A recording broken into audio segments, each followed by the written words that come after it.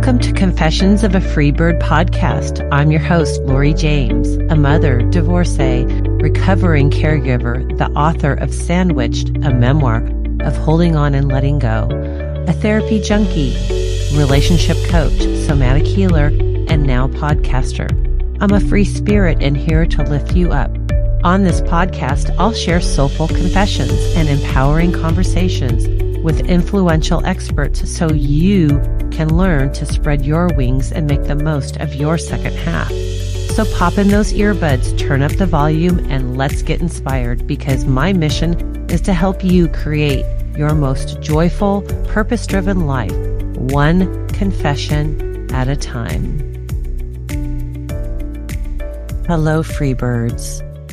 I wanted to start this first podcast episode diving in a little deeper and sharing with you who I am, an emotional issue I've struggled with for much of my life, and several tips on how I change this for myself and how you might change it for you too, because it's never too late to make the most of your second or third act in life. I like to start out each podcast with a confession, and today's is that I spent most of my life wanting and looking for belonging. So I looked up the definition of belonging, and it is the feeling of security and support when there is a sense of acceptance, inclusion, and identity for a member of a certain group. It's when an individual can be their authentic self. I believe if you don't feel like you belong, you soon feel lonely. And if you're lonely, it's because you don't feel like you belong with your partner, your family, a social circle, or your work environment. I believe belonging and loneliness go hand in hand. A lack of belonging and loneliness dictated my choices and how I spent most of my life. I didn't share my loneliness with others. When I was in my teens and 20s, I could feel the emptiness within, but I couldn't really put words to what I was feeling. I had close friends, but I lacked confidence, and I hid my emptiness and desire for more belonging behind a carefree and can-do attitude. So where did my lack of belonging come from? Well, let's start at the beginning. I was adopted at birth, and I was left in the hospital for 3 days, cared for by nurses without much physical touch. I didn't have that initial bond with my mother in those early hours. Always felt my adopted mother's love, but from an unexplainable distance. My dad worked 2 jobs when I was little and was emotionally disconnected. I struggled through my adolescence. I didn't resemble my parents or my 2 older brothers. I was the only girl, and I also had to cope with emotional, physical, and sexual abuse as a child. So needless to say, I didn't feel like I belonged in or to my family. And therapy wasn't really a thing back then, so I didn't go to address these issues until my mid-40s. But better late than never.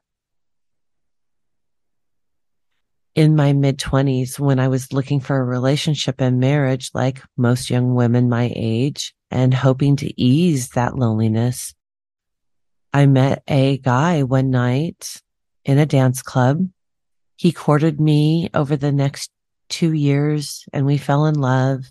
We married. We started a family. We built a dream house together in SoCal Beach community. In the early years of my marriage, I looked up to him. He was 7 years older, a CPA, and had already had a successful career. I had worked as a recruiter and was pretty content in my life. I was looking at becoming a teacher, but for the first time, my loneliness subsided. My then husband was loyal, a hardworking guy, but as our family grew, his priority became his career and not me or helping raise the kids. With 4 kids under the age of 5, I requested more help and support from him. He'd pitch in for a week or two and then go back to his old ways. So I turned to my mom for that extra support and childcare help. My then husband continued to climb the corporate ladder, and we built a nice nest egg. But he would question my spending, even though our net worth was growing. And I shopped at Target, Gap, and rarely bought clothes for myself or my family unless it was on sale. So I hid my clothes and soldiered on, thinking this was normal. But it was a sign I should have paid attention to. In my mid-40s, I thought life would be smooth sailing. Instead, I was hit by an emotional 2x4. My mother had a heart attack and suddenly needed care, and my dad was not able to care for her. A year later, my then husband's lawyer delivered some pretty shocking news to me. He made a unilateral financial decision without even one conversation about it, even though I knew about this financial situation from the beginning of our relationship. You'll have to read my book to learn exactly what happened. I felt so betrayed. I was under the assumption that there was transparency and trust in our marriage. What made it even worse was his reaction to my emotional response. I soon put myself into therapy, and I struggled to get him to apologize for how he handled his decision and how hurtful his behavior was to me. It took a year of therapy for him to finally apologize, and even then it felt forced. I'd given 110% to my marriage and thought we were dividing and conquering, but his unilateral decision and his defiant and defensive reaction told me otherwise. And after 20 years of marriage, that was devastating to me because I'd prided myself on the fact that I was a trustworthy person. And that's when my familiar loneliness returned, and the marriage and family I thought would keep me safe soon began to crumble. I suddenly found myself sandwiched, hence the title of my book, between being the primary sibling caring for my elderly parents, managing unruly caregivers, raising 4 teenage daughters, and trying to understand the choices that my husband made. As I searched for answers, I turned to therapy, yoga, rediscovered nature, and developed a strong female tribe. Writing soothed my soul. Over the next 7-ish years, I examined my past, worked on healing the emotional effects of my adoption, and finally received answers to my mother's distance, which I'll share in a future episode.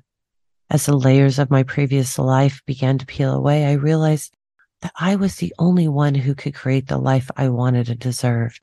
After my youngest daughters, who are a set of identical twins, left for college, 5.5 years of therapy, and a whole lot of soul searching, I finally left my marriage. That was 5.5 years ago. And since then, I've created a new life for myself. That was over 5.5 years ago. Since then, I've created a new life for myself. It's been one of the hardest things I've done, but it's also been one of the most rewarding. It took courage, strength, and tenacity that at times I didn't think I had. But honestly, it's also been one of the best things that's ever happened to me. In the last 5 years, I've written and published a book. I've become a certified life coach. I'm currently training to be a somatic practitioner. I started this podcast, and I'm also part of a giving circle that pools members' donation dollars together so we can give to LA-based nonprofits that are helping the most vulnerable in my community. And you know what? I would have never been able to do any of this if I stayed in that marriage. I'm not saying divorce is right for everybody, but it was right for me. Oh, and one of the best parts, after dating for several years, I found a great guy who is so kind and loving and funny.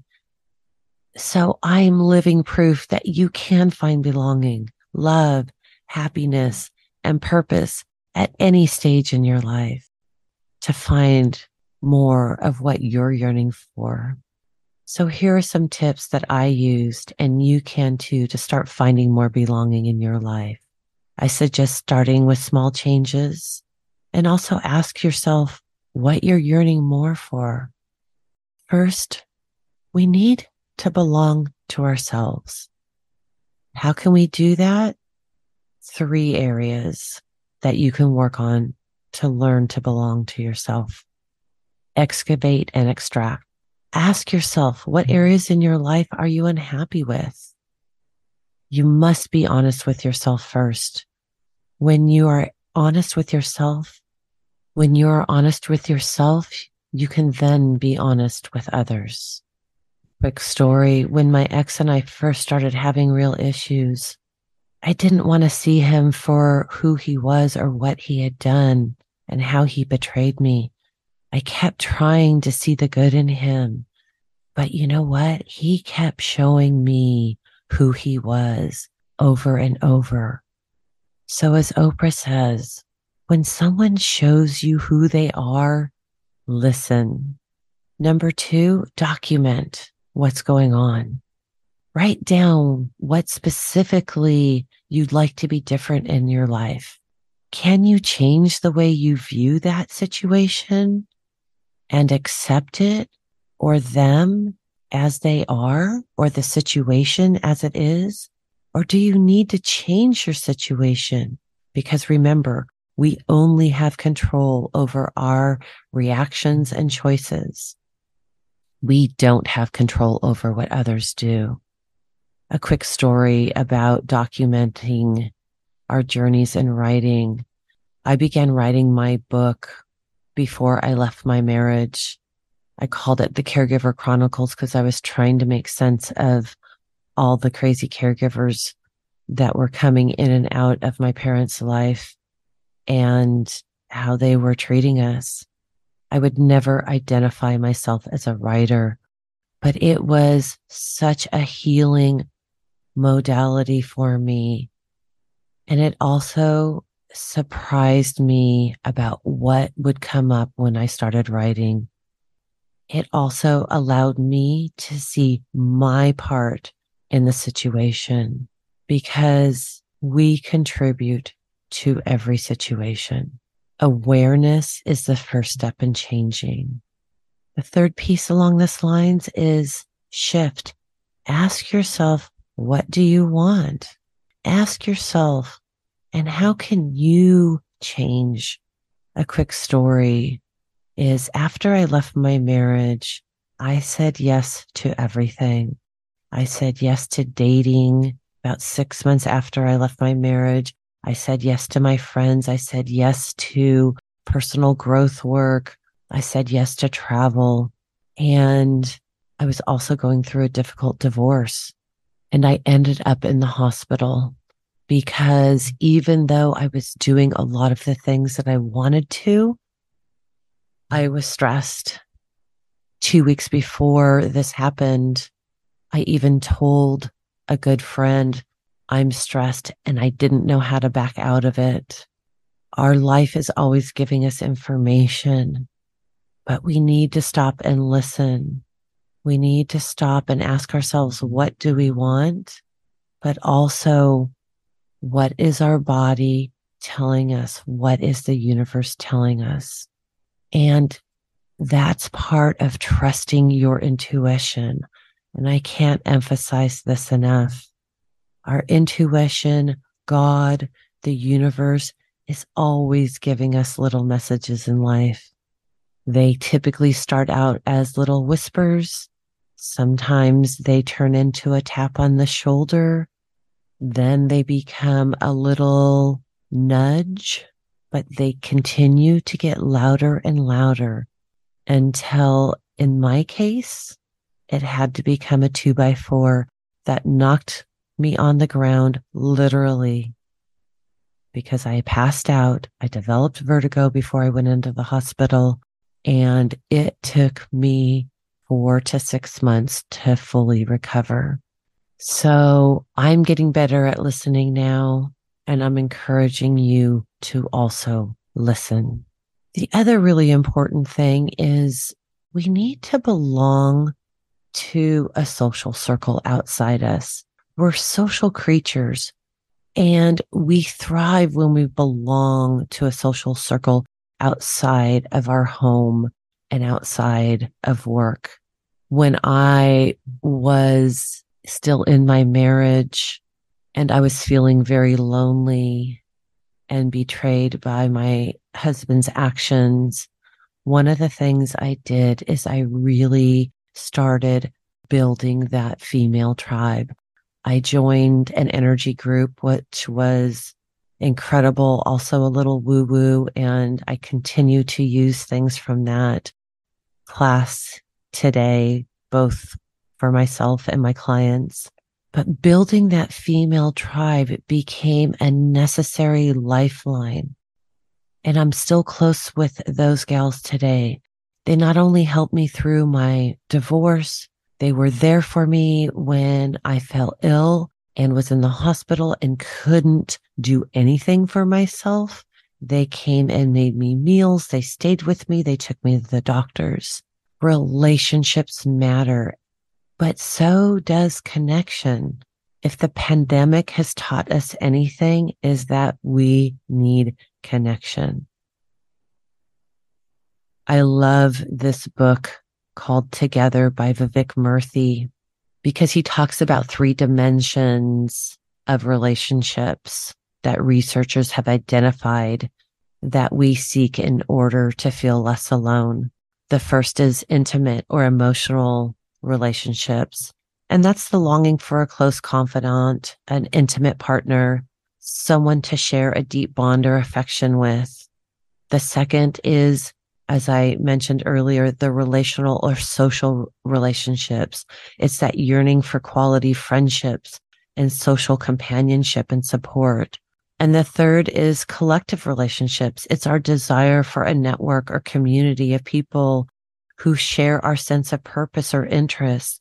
So that could be work, volunteer work, congregations, or temples. We are humans and we thrive when we have meaningful connections to each other. I'm an example of how you can be in a relationship, have family, and be in a community and still feel lonely. And I think there's a lot of people out there that find themselves in that situation. What's most important is the quality of our connections and how we feel about them that truly matter.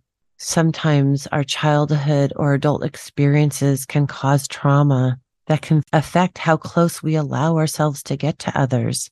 And I'll dig into this topic in more detail in one of my future podcasts as well. But continue to build friendships. They are so important. Lastly, keep a growth mindset, stay curious, and be kind to others. When we stop learning is when we stop growing. Effort is required to build new skills, but it's so good for our brain. Find inspiration in others' success instead of find inspiration in others' success instead of feeling threatened by it. Accept constructive feedback from others.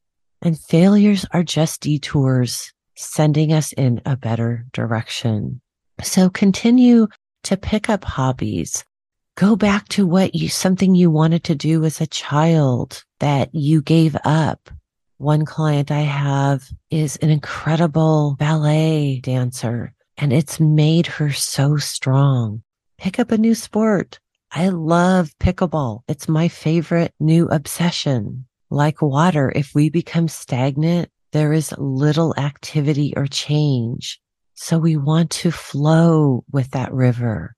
If we are flowing with the river, we are moving. And so that isn't allowing us to become stagnant, grow moss or algae. And don't be afraid to make mistakes. As I said earlier, if something doesn't work out, it's just guiding you to a better path. Find something that's meaningful in life. As we get older, most of us want to give back to others unless you've given so much without replenishing yourself, which I'm guilty of in the past, then give to yourself first. So how can you do these things? Stay curious about the world around you. There's this really wonderful Japanese concept called ikigai. It's the concept that combines the Japanese terms iki meaning alive or life and gai meaning benefit or worth. When we combine these terms, that means which gives you life worth, meaning, or purpose. Its 4 principles allow you to create the life you desire. The 4 principles are what you love, what the world needs, what you are good at, and what you can get paid for. I'll put a link in the show notes. Combining those 4 things creates your ikigai, and it's a great exercise to do when you're trying to find something that you can do to make money, but also have it have meaning, purpose, so it doesn't feel like work. You can also start by taking my core values exercise, which there's a link in the show notes to. Work with a life coach to find out what you are passionate about and how to find more joy and happiness in your life. And lastly, be kind to yourself and others. You never know what someone else's story is, so start with kindness. I always tell my clients and friends, tell yourself the same things you would tell your best friend if they were going through what you are. We are so incredibly hard on ourselves, and we need to change that negative self-talk. So just to recap some tips that I've used to combat loneliness and belonging. First, you must belong to yourself.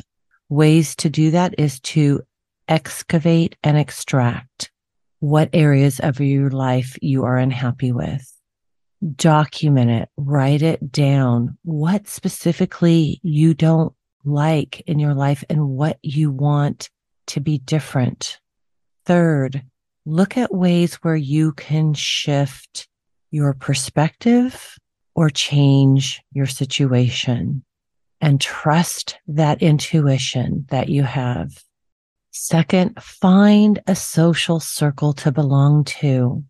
We're social creatures and we need individuals in our life that we can rely on and trust. And third, keep a growth mindset.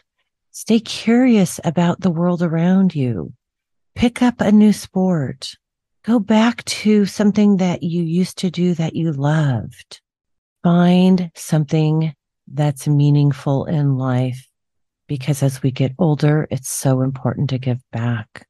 And meet yourself where you are and be kind to yourself and also kind to others. So I hope this information helped you find more belonging and ease some of your loneliness so that way you can find more freedom and joy and happiness today and the days to come. Thank you for listening to this episode of Confessions of a Free Bird. I'm grateful to be in your ears and hearts. If you're interested in becoming a free bird, I'd love to support you. Please check out my website at laurieejames.com to learn how we can work together or to sign up for my newsletter so you can receive tips on how to date and relationship differently and ultimately find more freedom and joy in your life. If you found this podcast helpful, please follow or subscribe, rate and review, and share it with friends so they can find more freedom in their second or third act also. Until next time.